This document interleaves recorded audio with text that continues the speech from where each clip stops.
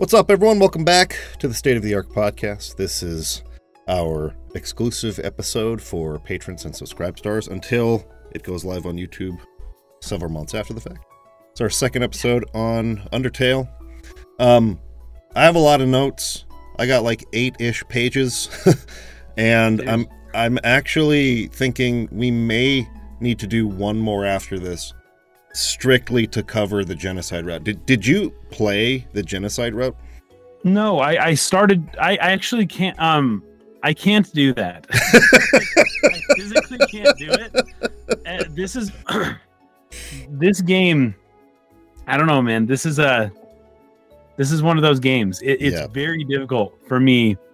Like initially, I was like, "Oh, I'm going to do all the routes," but after beating the game, after playing this game, and then I played it again with Breezy, and we did the same route again. I did the pacifist again. I can't kill Papyrus or freaking, Toriel or any of these people. I can't. I just can't like kill them. I can't do it. I can't do it.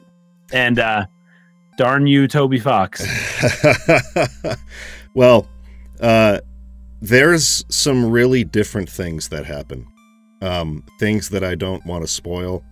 But you may have to watch them on YouTube and on like a genocide route playthrough on YouTube or something. Happens, it will not be me playing it. It'll be me watching somebody else do it. Yeah. Even that'll be hard. I just I feel an attachment to the characters. It's pretty brutal. So I'm gonna leave that route or any talk about that route for another episode after this. So there will be 3 total Undertale episodes. So for this episode, we're just going to be talking about the neutral and true pacifist routes. Okay.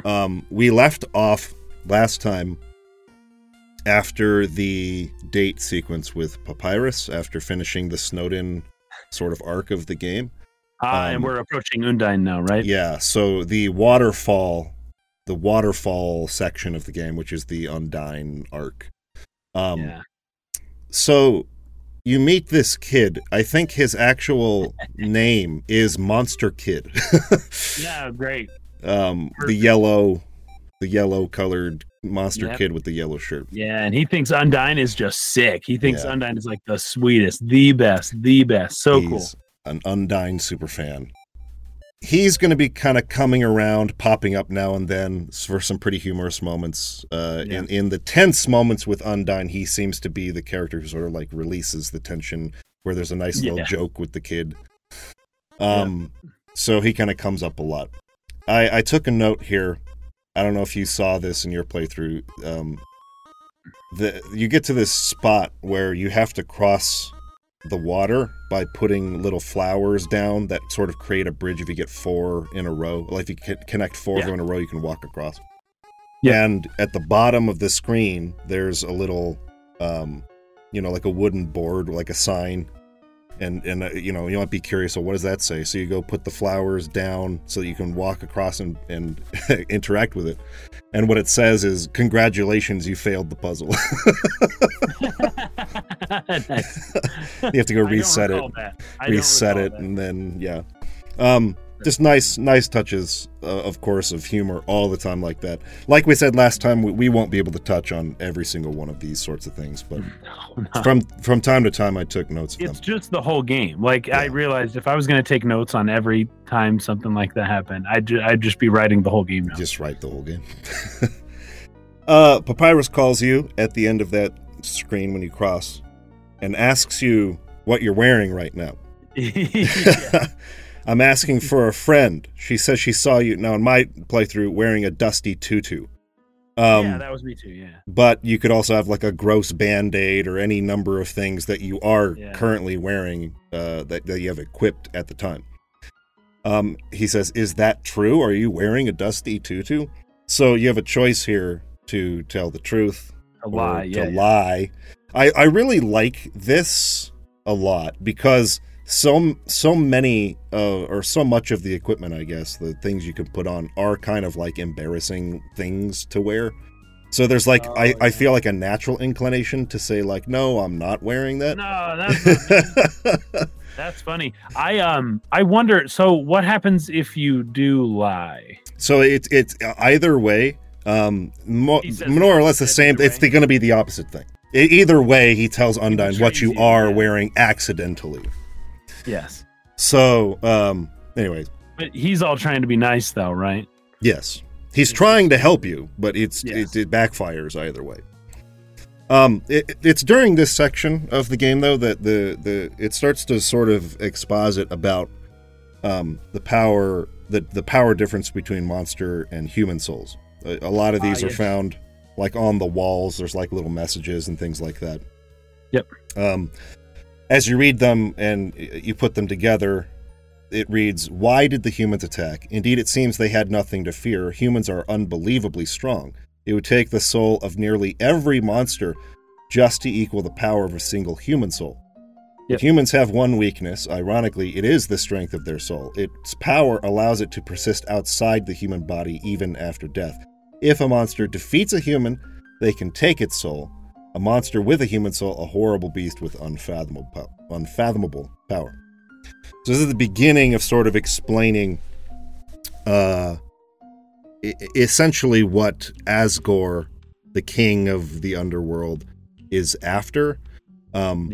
They need human souls to break the barrier to escape this underworld that has been their prison since the war back, in ancient times, so that they can escape and go back to the top world. And they have some interesting things here where, the monsters used to look at the stars. It was like a tradition of wishing on stars, and they can't do that anymore because they can't see stars. Mm-hmm. Now they have these little glittering lights in the caves, right? That sort of, it's like the wishing cave instead of like real stars. You can sort of feel that longing they have to go back to the world that they loved before. So nice sort of moments, like sort of subtle, sentimental moments there. Sort of setting this up for later reveals. But the fights against Undyne, I think all of them are really cool. In the first one, you're basically just like running across this bridge and she's just like throwing spears at you, and every time it hits you, you get into a little battle. Yeah. What were you going to say? Yeah. It's actually really cool because there's a little hint about where they're going to show up, and the puzzle is actually super fun. But usually this particular one, it ends going into like a grassy little patch, right? You're hiding in the patch, and Undyne shows up and walking just like reaches down right where you were, basically, and pulls out that dinosaur kid. And the kid's like, "Hey, Undyne," and Undyne's like, "What are you doing here?" Yep. And he's like, "Oh, I just wanted a front row seat to where you gonna pound that human." Yep. Where's the human? Where's the human? And then it's so funny because then, Undyne puts the kid down, leaves. We come back out, and the kid's just like in awe, like, "Undyne touched me." I wonder where that human is, though, and just has no clue, no idea that it's you. It's a funny moment. Undyne touched me. I'm never washing my face again. Yeah, my face. Because she grabs him by like the head, puts him back down. It's so funny. And so that kid actually helps us out. I think he helps us like climb up. Platform. He like lets you. He's like, "Don't worry, I'll catch up myself." Yeah, it gives you a boost. I really, really liked all of these little sections with the monster kid. Because it's like he's helping you out. He's like stoked. You're like becoming friends. Especially the part where you get the umbrella and you're walking through the rain, and he like shares the umbrella with you, and you have that sort of like profile shot as they're walking across, and they're silhouetted by the castle in the distance. It's just sort of like you're sharing this adventure with this kid, which will lead to the conflict with him at the end when he realizes who you are. It's just awesome. It's just like really, really well done. Onion Sun, the big like water monster that just has like this dopey face, and it's just like keeps trying to talk to you as you're walking by. Do you remember that? Well, I'm typing it in. I might recognize. Yes, I've seen this face. Yeah, and was like huge and comes up from the water. I was like expecting a boss fight there, and like that's not really it. He's just like stoked to talk to you. And he's just like, "Have a good day, see ya." By the way. like makes like excited face that, and I'm like, Yeah. oh man, so funny. Yeah. There's another Undyne chase where she cuts a bridge that you're standing on and you fall. And I found that this was a pretty obvious reference to Final Fantasy VII because you land in a flower patch. It's a black screen with white text, just like in FF7 when Cloud falls from the top plate down into the slums, into the church. Oh, you've fallen down, haven't you? It's not the same words, but are you okay? Here, get up. And then, some ... Yeah. It says your name, like, oh, that's a nice name. My name is... It's just like Aerith and Cloud, and you're like, wake up in the flower. It is. I actually didn't realize that, though. I didn't make that connection.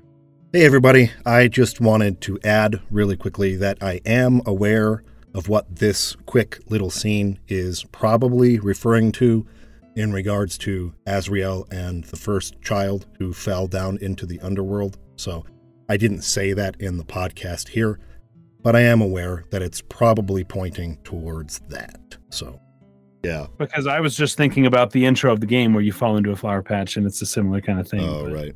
That's funny. I didn't realize that. Yep. There's a much more obvious Final Fantasy reference a little later, which I'm sure you caught on to, but with Mettaton and the opera, the opera scene. Oh, yes. Yeah. That's a six kind of thing. Or, yeah, exactly. Yep. Okay, so as you press forward, you come across another dummy. Like the beginning of the game where Toriel had you practice. Yeah. Yep. And it gets pissed, and it basically, depending on what you did in that fight against the dummy, if you actually attacked it, I think he'll get mad, like, oh, you like beat up, this guy, my friend or whatever. But if you do true pacifist, where you just used actions like Toriel had suggested, he'll say, you're really boring, and they got annoyed and flew away like any self-respecting specter. So either way, he's mad at you for what you did there. That's pretty funny. And so you end up fighting that guy, and at the end of the fight, there's this little ghost that comes in.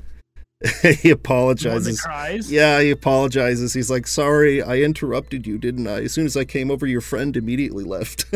That is the funniest. That ghost is hilarious. And just like thinks that like, oh, what's the name though? What's the name? The name of the ghost? Yeah. I can't remember. It's a funny name, but yeah, the ghost just feels like he's in the way all the time. It's like a total Eeyore. Yes. It's so funny. Yeah, you guys look like you were having fun. As the guy was sitting there. Yeah, exactly. It's like, oh no. You can meet up with that ghost later on. Well, yeah, because he tells you, I'm going home, but feel free to come over if you want. No pressure. I understand if you're busy. It's fine. No worries. He probably won't come, but... And it's so funny when you go over there. Yeah, it's great because like he's got his spook wave music, and you can like choose different songs, and those songs will continue to play even when you leave his house. Well, and they're hilarious too. And it's just like, ooh, this song's so catchy, and it's just like this weird like. I love the lyric to this one, and it's just ooh, and that's like the whole song. It's so good. And you can have like a psychedelic experience with him. Did you get that one? Where you like lay down on the ground, yep, and you have to wait a long time. I think a lot of people would probably like get impatient and just like get up. But if you lay there for a really long time, the camera like pans up and there's like this whole psychedelic experience, and it comes back down and they feel like they've had like life altering sort of like perspective. It's really freaking funny. Anyway. You can also race snails close by to here. Did you do this? Yes, I did. Have the snails. I don't know how you actually win, though. Did you win? You can't, because if you press, the more you press, because it's like cheer on your snail, right? So the more you tap, it's like it gets burdened by the pressure, and it starts like crumbling under the pressure, and it can't. If take you it. Don't cheer it on, it still loses anyways. Though. Yeah, it'll lose, but it'll at least try. But like the more you cheer it on, the more expectation, and it just like, no, I can't handle the expectation. I thought when it bursts into flames, I just thought that was so funny. It's like, what did I just do? Yep. Undyne's house is also close by here, but you don't come back to this till later, so we'll skip over that. Okay.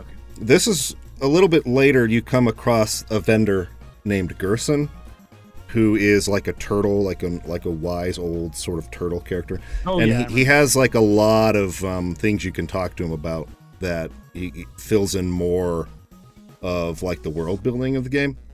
So he'll tell you the meaning behind the kingdom's emblem, the Delta Rune, Yep. which is what you went over in the last episode. Yeah, the angel. Yeah. Mm-hmm. Let me just pull it up here. Some of the things he says. So he says that emblem actually predates written history. The original meaning has been lost to time. All we know is that the triangles symbolize us monsters below, and the winged circle above symbolizes something else. Most people say it's the angel from the prophecy. And so that'll open up the ability to talk about the prophecy, where he says, oh yeah, the prophecy. Legend has it an angel who has seen the surface will descend from above and bring us freedom. Lately, the people have been taking a bleaker outlook, calling that circle the angel of death. So this is really interesting because this can go either way with which route you choose. If you choose the genocide route, you are the angel of death. You are the fulfiller of the prophecy of the bleaker outlook of it. Whereas on true pacifist route, you're, the angel that comes to like save the monsters from their prison. A harbinger of destruction waiting to free us from this mortal realm. In my opinion, when I see that circle, I just think it looks neat. Yes. He has some more dialogue here about the prophecy. What's that? You want me to repeat myself? Heck no, your eyes still work. Go read a book or something. This is just an old, grumpy old man. Yep. And, that's, again, I think some of Toby's attempts to sort of subvert some of the JRPG tropes where you read through dialogue, maybe you go too fast. Like, wait, I want to hear what that guy has to say again. You talk to him again, but he's not just going to repeat himself, right? Whereas characters in RPGs repeat themselves. I know, and that's basically all they do. Right. He also talks about the king, Asgore, a little bit. This is not the first time Asgore has been referred to as like being really soft-hearted or kind of a weenie or something like that, right? He's a teddy bear. Yeah. So he says, King Fluffy Buns, he's a friendly, happy-go-lucky kind of guy. You keep walking around long enough, you'll probably meet him. He loves to walk around and talk to people. What do I call Dreamoor? Why do I call Dreamoor, which is his last name, Fluffy Buns? Oh, that's a great story. I don't remember it. But if you come back, Yeah. but if you come back much later, I'm sure I'll have remembered by then. I'm guessing if you actually go back later. Yeah, he'll have some I more don't to talk about. think I they got it. don't remember going back to do that now that I think about it. But I'm sure it'll be written here. Then you can ask about Undyne as well. Yeah, she's a local hero around here through grit and determination alone. Now, determination is a word that's been coming up quite a bit, especially at every save point. So determination is being worked into this game very purposefully. It's part of the game's theme, this determination motif. Through grit and determination alone, she fought her way to the top of the Royal Guard. Actually, she just came through here asking about someone who looked just like you. I'd watch your back. And buy some items. It might save your hide. So those are all kind of the important things that he talks to you about right now. I do have some of this extra dialogue about Asgore that he probably gives later. So anyway, one thing about the word dreamer, DREEMU. Oh yes, it's an anagram. Is that the word? Yeah, I'm not sure what you'd call the that. Word murder. Oh yeah. It's you just take the word murderer mm-hmm. and you jumble the letters and you get dreamer. Is that what an anagram is? I feel like maybe I'm wrong with that. Let me look up the definition. That's the idea. You just rearrange the letters. An anagram is a word or phrase formed by reordering the letters of another word or phrase. So it is correct. I didn't realize that, though. That's actually really interesting as well. Okay, here's the crazy part. So it says murderer, but it's one letter off. if you rearrange them in a different way from saying Redeemer. Oh, okay. So I feel like once again you've got the Angel of Death or the Angel of Life. Yeah. And then with the last name Dreamer, you have an anagram that is murderer, but that if you spell it a different way, you can almost spell Redeemer using those same letters. So I don't know. That's fascinating in my opinion. It's not quite strictly a redrum situation. Okay, so should we talk about Temmie Village here real quick? It's something that I didn't even find it on my first playthrough of this game. Did you find it? I did. Yeah. It's probably the best place in the whole game. It is incredible. You just walk around and I've heard, okay, so there's 2 people credited for the majority of this game. Yeah. You have Temmie is one of them. Toby Fox, yes, exactly. And then you have somebody named Temmie, right? Yeah. Temmie Chang, that's it. This says Temmie Chang is Toby Fox's friend and the main artist of Undertale. Yeah. In Undertale, she is represented by the character Temmie. So Yeah. I don't know to what extent these little Temmie represent the artist Temmie, who did a lot of the designs for this game. In some ways, it makes me, I feel like there's probably a connection. Yeah. And that Temmie loves cats and she's kind of spacey.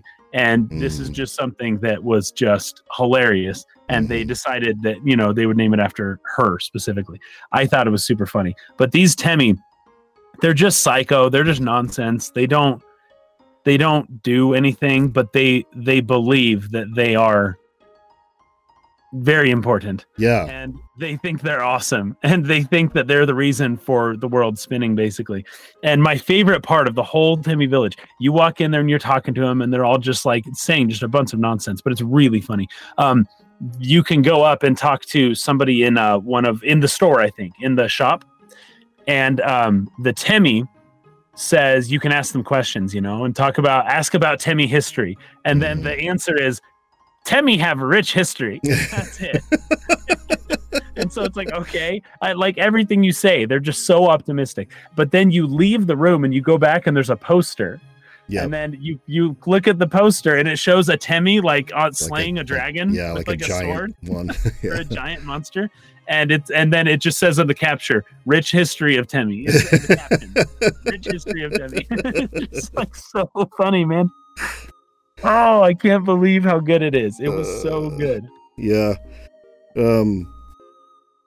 Did you pay to send Temmie to college? The shopkeeper Temmie? I don't believe I did. Okay. I actually can't remember that too well, so I don't think so. So you can donate to the Temmie vendor to send her to college. And she goes to college and comes back and... Anyways, something I would have done though, but yeah, I can't remember. It's like 1,000 gold or something. It's not like too hard to get, but it's probably more than you have at this point, particularly if you're not like going out of your way to kill stuff. You're not going out of your way to kill stuff and grind. Right. So, anyways, when she comes back, it's basically, there's an Easter egg here where you can end up getting like a really, really strong piece of armor. But the way that it works is the more times you've died in the game, the less expensive the armor becomes. Oh, interesting. So it's kind of like a way of trying to help someone who's really struggling, maybe in late game areas or something. Because especially on the true pacifist route, like you have really low health and you're only like, your LV, your love is 1, right? But anyways, I hadn't seen any of this on my first playthrough, so it's just genuinely hilarious. I'll probably play some clips of some of my favorite parts. The Temmie are classic. The Temmie are probably the best part of this game, in my opinion. There's one of them you talk to who says, "Oh, are you allergic to Temmie?" or something like that. Like, don't worry, I'm allergic too. And then she just starts like breaking out in hives. Yeah. Hives! It's funny. And then there's another character there. I think it's a flower or something that just talks about like the hell it is to be stuck alone with all these morons in Temmie Village. He can't leave. It's funny. That's great. Okay, so you come across Undyne again. Yeah. Actually, no, this isn't the last time. This isn't the final fight with her. Oh, okay. But she begins to explain here that Asgore is going to use your soul to break the seal between the human world and the underworld. She says that 7 souls total are required, and yours is the 7th. Yeah. Then the yellow kid kind of shows up, the monster kid, in between the two of you, right? And he's looking back and forth like, yo, you did it. Undyne's right in front of you. You got front row seats. Who's she going to fight? And that's when he starts realizing it's you. And she kind of like carries him off, right? And then later, he ends up confronting you again. On a bridge, right? Yeah. Now he knows that you're human. He asks you to say something mean to him so he can hate you. Yeah, that's so good. You know, though, that's classic too. That's like classic anime trope, or maybe I don't know, something kids would do, man. Like, so totally. I need to hate you. You got to say something mean to me. Like okay, like a like in a Korean drama, right? Mm-hmm. Where the character, like, they can't be together. Yeah. And so the guy knows they can't be together, but the girl loves him too much, and so in order for her to be okay with them breaking up, he has to do something to make her hate him, and then he just lives with it, you know? I love it. It's so funny. It's so classic. Never works. Yeah. So if you refuse, he tries to say that he hates you, but he feels bad, and then he starts to like run home, and he slips and he starts to fall off the bridge. And Undyne is watching as you sort of like save him. You pick him up. Now, do you have to save him? Okay, here is another quick addendum, because I didn't realize how many ways there are to actually approach this while I was talking to Kason originally. So you can either help the monster kid up yourself, which is what I think I've done every time I've played the game, and Undyne will back off, or you can do nothing, just stand there and let the kid fall, or you can run toward Undyne, presumably to attack her, and the kid will fall. Or you can run away, like try to escape from Undyne, and the kid will fall. There's really only 2 outcomes to this. Either way, the monster kid is saved by Undyne, who is injured in the attempt to save him, or you help the kid up and she backs off. So there's really only 2 outcomes, but there's 4 ways to kind of go about it, which is pretty interesting. Then, when she comes in, he sticks up for you in front of her, right? And she turns and walks away. But, you know, a couple screens later, you're going to actually confront her again for real. But she just didn't want to do it in front of the monster kid, which was telling about her personality a little bit, right? Okay, so once you actually come to the real fight, she starts to tell you the tragic story of how her people were trapped in the underworld, and then realizes it's pointless to be telling you or monologuing, right? This is, again, sort of like breaking that, if you're just going to die anyways. This is so good, and that's another upending of the trope, right? Because at first she's just like, well, you're probably wondering, you know, why I'm doing this. Well, let me tell. No, wait. I don't need to tell you anything. I'm just going to kill you. And then it's like, oh, dang it. You think you're getting one trope, but instead you get what you think you want, which is, a bad guy who doesn't explain, who doesn't do the trope. But then it's like, no, you do want the trope. You do want to know why the bad guy did this. Yeah. So Undyne also at this moment takes off her helmet. Yeah. Were you expecting? No, I wasn't. Definitely wasn't. Nope. No. It's so funny because Undyne seems like this beastly, hardcore, just like soldier, you know. And as soon as the helmet comes off, it's just this goofy, like that face that the avatar kind of makes next to the text. Yeah. Where Undyne is like, its profile, it's from the side and the mouth is just open. Yep. As if she's like laughing or something. Yep. It is hilarious. Yeah. So Undyne is just a clown, just like everybody else. Yeah. Just wearing the sick armor. But as soon as she takes off the helmet, it's like, this is funny. Yeah. And I think that's a way of sort of personalizing and making every enemy in the game really memorable. Of course, monsters or bosses in most games are memorable, but like, every monster in this game is not like monstrous. Like, they're goofy. They have weird quirks. They try to tell you jokes. or you know, they feel insecure, right? Like there's just things about them where it's really hammering home these are just kind of like normal monsters, right? They're not monstrous in that way, and Undyne's no different. It's a tough battle, by the way.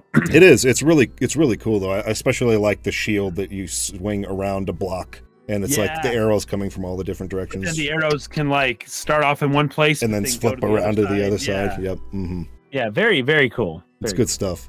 If you can do it right, it's pretty cool. Yeah.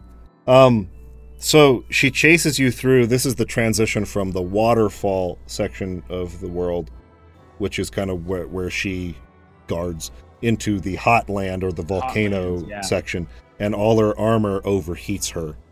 So at the end of this, you can either choose. There's like a, there's, you know, like the water cooler. Yes, right. You know, when you go to like the doctor or the dentist, there's like that specific type where they have like the blue and the red spout, and you like choose the hot or the cold water, and you turn the tank upside down inside of it. Right.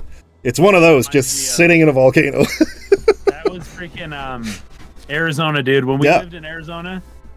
Yeah. Nobody drank the tap water. Nope. Everyone went to water and ice and got those big freaking jugs. Yep.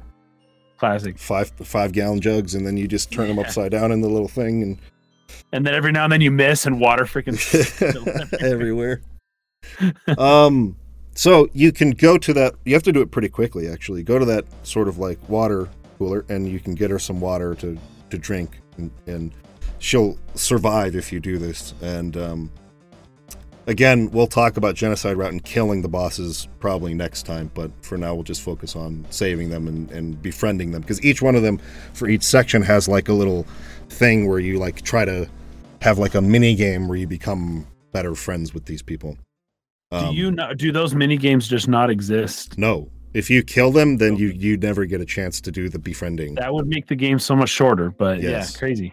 Wow. So, anyways, if you choose to save her, she's why play surprised the game by if you're going to do that? We'll talk about that next time.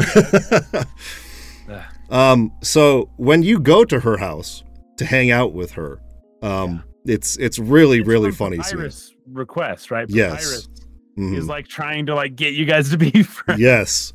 Because he's friends with her and he's friends with you, and he wants his friends to be friends with each other, and he doesn't like the awkwardness.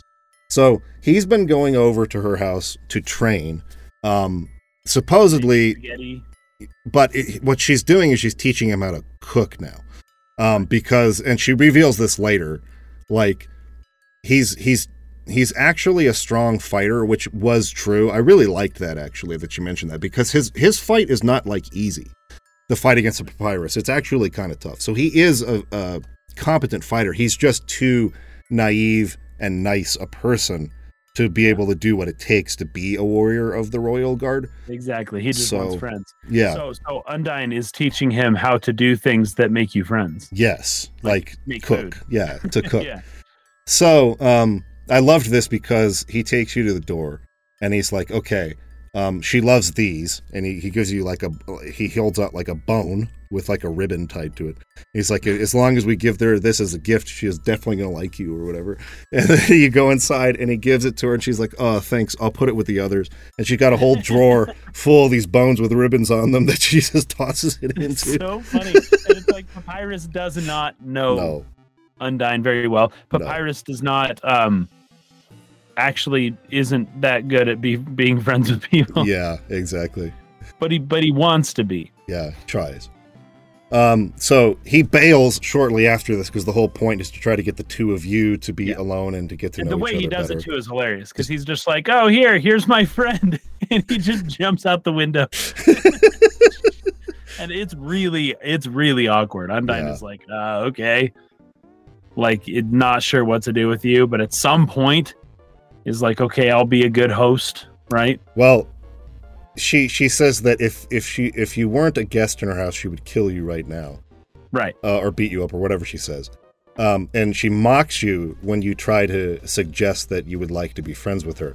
but Papyrus returns to the broken window. That it's a challenge. Yeah, and says, "Darn, I guess she's just not up to the challenge." And then he this flips the script on the whole scene. In that case, Papyrus knows her extremely well. Yes, knows her very well. Papyrus is just funny. Yeah. So I loved this. She tries to be polite and offer you a drink, and she kind of gets different things out and puts them like on the counter, and she's like, "Okay, choose which one." And you're kind of left because the only thing you can do is get up to like walk over there, and then she just like throws it like her spear through the table, like, "Don't stand up." That was hilarious. You're the guest. Sit down. Hard, and then she goes, "Okay," and then she realizes she screwed up, so she's like, "Oh, I mean, hey, use that spear and just point at what you want." Like, okay, so we take her spear. You like shoot the thing. About it, man. This is one of the funniest scenes in the whole game. I love it. It's awesome. She also, as you start to kind of drink together, she tells you how much you remind her of Asgore. You're both total weenies, sort of, but here's the story that she gives, and this was really great.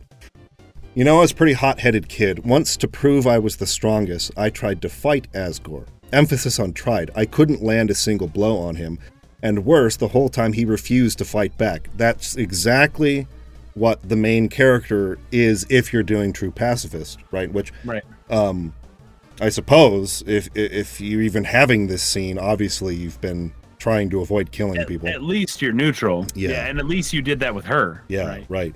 Yeah. So, you know, you basically avoid attacks from everything, and then you just try to talk them into being your friend or giving them what they want or submitting to your mercy. He refused to fight back. I was so humiliated. Afterward, he apologized and said something goofy. "Excuse me, do you want to know how to beat me?" I said yes. And then from then on, he trained me.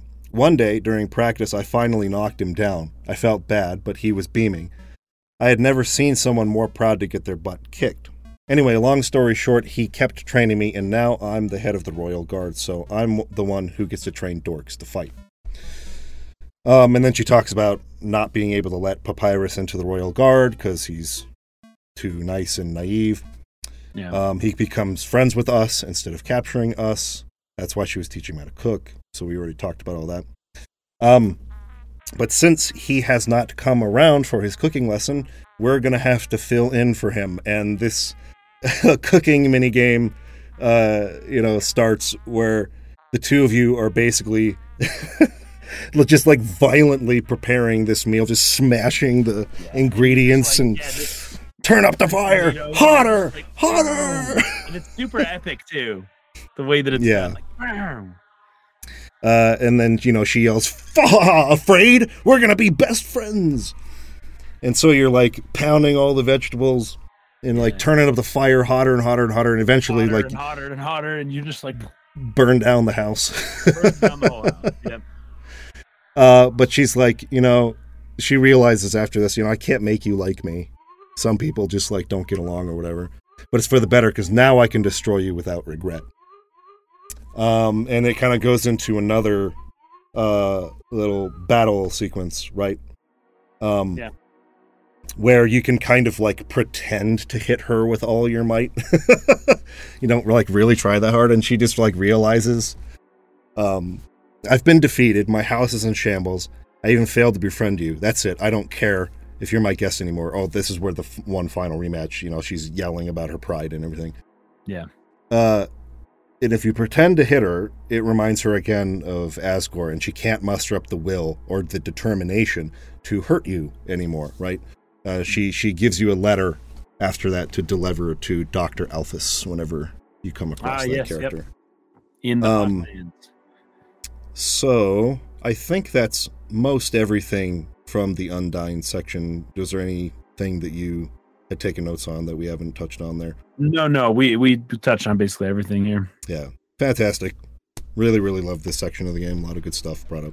Really good. But I think the next section is like my true favorite, like part of the game. Mettaton? And Mettaton, the whole Hotlands part. It is extremely good. I freaking love this part. Mettaton as a boss is just like fantastic to me. It's constantly funny, and surprising, and you just like don't have any idea what's gonna happen next, kind of thing. Exactly. Mettaton is absolutely hysterical. Yeah. So I can't remember exactly how this goes. We haven't talked yet about the ferry, right? You go down to the ferry person. Yeah, the Grim guy, Reaper the Grim Reaper, he can take you back to previous areas. Yeah, and every now and then, when instead of riding a boat, you're riding like a cat that like flies or something, and it's always this just really awkward thing. And the halfway through, the ferryman will typically comment on the water or something. Oh, the water is very dry today. Okay, and like just funny stuff like that. I absolutely love it. But that's how I always go back and forth in the Hotlands. And when you get to the Hotlands early on, there's like the two soldiers, like the knights that are kind of guarding the way up. Yeah. they're pretty funny. And just through talking to them and not fighting them, you slowly get them to talk to each other. And like the one dude, they both stop fighting you, and the one dude, this takes a while. This isn't the first time. I think it's maybe the second time you fight him. But the one dude is just like, "Hey man, I like you." And the other dude's, "Yeah, I like you too, bro." And it's like, but I think I really like you. And the other soldier's like, "Oh, really?" And you're just privy to this whole conversation. And finally they're like, "Hey, let's go get some drinks. Who cares about this guy and whatever happens to him," right? Yeah. That's very funny. And you see these soldiers throughout the rest of the game too, and they're like together. They're like together now.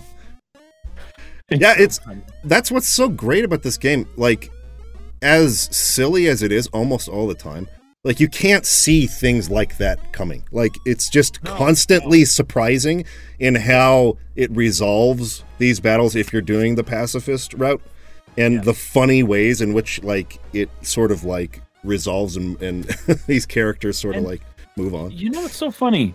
The gameplay really what's the word? It accents, it exemplifies this, right? It's not incongruous. Like the gameplay, every new enemy you fight, there's some unique way of fighting them. This isn't a game where you just button mash. This isn't a game where you can get through without really paying attention much.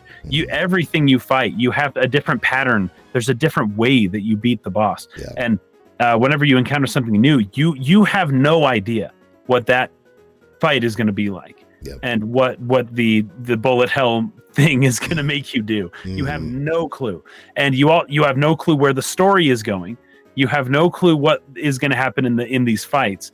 I think they just did a really good job. You have no clue who these characters are going to be, what they're going to be like.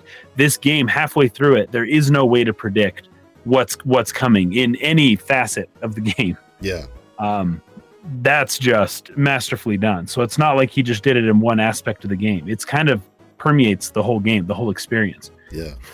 I mean, that's the sort of thing I think, people strive for when they're writing a story. They want to make something that's novel or something that feels new or something that hasn't been done before. But so often it's just like either really hard to do that or not even really necessary, because there are certain archetypes and certain stories that people like, and you just sort of change some of the details and more or less retell that story, and people are into it. That's the funny thing about this game, though, because at a low resolution level, like on a 300 or 30,000 foot view, this is a very generic story. It's a very basic story. Yeah. It's the hero's journey, falling down through a cave, finding your way back up again, all the friends and foes you meet along the way. It's Harry Potter. It's freaking like, it's the oldest story in the book. Yeah. It's Moses, right? But it's at the same time just so not. It's novel at the same time. Like he did such a good job. A better job than I would not recommend anyone even try to do what he did, because of how difficult it is to have new things happening every time, and to have the person experiencing your story have no idea what's coming. That can go wrong so quickly. But I think at least in some way, Toby Fox did still stick to the general hero's journey in designing the game. Sure. And that enabled him to a lot of freedom in the details. as long as the general art Yeah, that's true. matched up, right? Like when you look at That's it, what I've come to. when you look at it as an outline, rather than looking at the details, the dialogue, the actual like events, the outline of falling down into the monster world, sort of like, you know, even just as far as game design, having like each area, your snow area, your water area, your lava area, your very tropey, right? Yeah, I mean, like the outline of it is, but like all the details in between that are super unique and novel and new and hard to predict, like what's actually going to happen. I think if he was doing this, having the details be this difficult to predict and the characters and battles and everything was this hard to predict, and he was telling a story that is not a well-known archetypal story that we already basically understand, I think he would not have gotten away with it. I could see what you mean. Yeah. Because this actually is the themes of the game, the storyline itself, and even the major themes of the game are very Christian, right? Sure. But if any one of you play this game who is like a devout Protestant, evangelical Christian or Catholic, you may not have liked the game because it subverts a lot of Christian ideals. We'll put it that way. But when you zoom out and look at the whole thing, it's the story of Christ. And so it's weird. It's weird. It's crazy that he was able to pull this off. But. Yeah. But anyways, I love this section with Alphys and Mettaton. This is fantastic. Yeah. So Alphys is like the scientist, inventor, nerd who was contracted by the king for something that, well, just in case we don't get to it in this episode, I'll wait just for now to talk about it. But she's doing some experiments. She's been she has her hands in some secret things. And she's been watching us. As you enter her lab, there's a screen up there that shows you. She's been watching you on the cameras. Yeah. And she's become somewhat enamored with you, you know, like almost starstruck to see you actually show up as she's been watching you this whole time, right? This is someone who lives their life through other people. Yeah, or like a through TV or through watching movies. You know, this is someone who isn't confident in themselves and living their own life and really prefers to kind of like vicariously live through other people. Yes. So you get a little bit of have you heard of Munchausen by proxy before? Okay. Munchausen by proxy is where you make somebody else sick on purpose. Oh, yes. So that you can take care of them. Yeah. Yes. It's a serious mental illness, and it murder. A lot of people. A lot of these people end up killing people and saying whatever. It's like a psychopathy kind of thing. There's a little bit of that going on. Yes. As Mettaton tells us kind of towards the end of the section. Yes. Yeah, she wants to take part of the journey and be useful to us, right? Yes. Oh, what I love, you go through the beginning there. You meet with Alphys. Alphys is super starstruck, really, really awkward, just sweating, hands, clammy hands, all the things all the time. And then says like, oh, you know what? If you ever meet Mettaton, just avoid him. He's going to kill you. He's this experiment that I made, but I accidentally programmed him with a thirst for human blood. So as long as you don't meet him, everything will be fine. And then you hear the footsteps. Yeah. And Mettaton shows up. And do you fight Mettaton right then and there? Well, he does the quiz, the game show. Yes, that's it. Yeah. He busts through the wall like freaking the Kool-Aid man.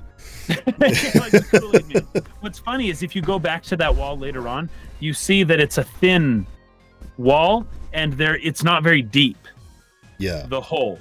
Right. Mettaton did not come from far away and then break through the wall. Mettaton was just right there the whole time. Right on the other side. Yeah. As if had been placed there. Yeah. And breaks out of the wall just at the right time, right? Right. But yeah, the game show is hilarious. I can't remember the first question that's asked. In fact, I can't remember like any of them. Here, let me pull it up. They're funny. Usually it's like there's an easy question or two, and then there's like an impossibly hard question. Did you have like 2 seconds to did you see that Alphys gives you the answer? She signs you the answers to all of the questions with her hands. It's easy to miss. So, like, even on those impossible questions, she'll be giving you a sign, like letter C or letter A, to, like, tell you. I just got them wrong. Yeah. Or I guessed right. No freaking way. Yeah, so she'll give you the sign, which also plays into this idea that she's useful, trying to help you, like, make sure that you get past all of the traps and the problems, the conflicts. Yes. So she's sitting there signing all the answers to you for every question with her hands while Mettaton asks. And it's really easy to miss. I missed that. It's really easy to miss, but it's hilarious. That's cool. So even the ones that would be impossible, like he gets to a point where he's like, how many flies are in this jar? And there's just like, looks like hundreds, right? You couldn't possibly guess. She'll give you the answer so you can keep getting them right. And if you do that, Mettaton begins to realize, oh, Dr. Alphys has been helping you. We can't have this. Like, this isn't, how this is going to go or whatever. And that's when he asks about who does Dr. Alphys have a crush on. And she's all like, oh, no. The answer is Undyne. Undyne. And then Mettaton's like, see, even this dude who just met you knows. You can't keep a secret for crap.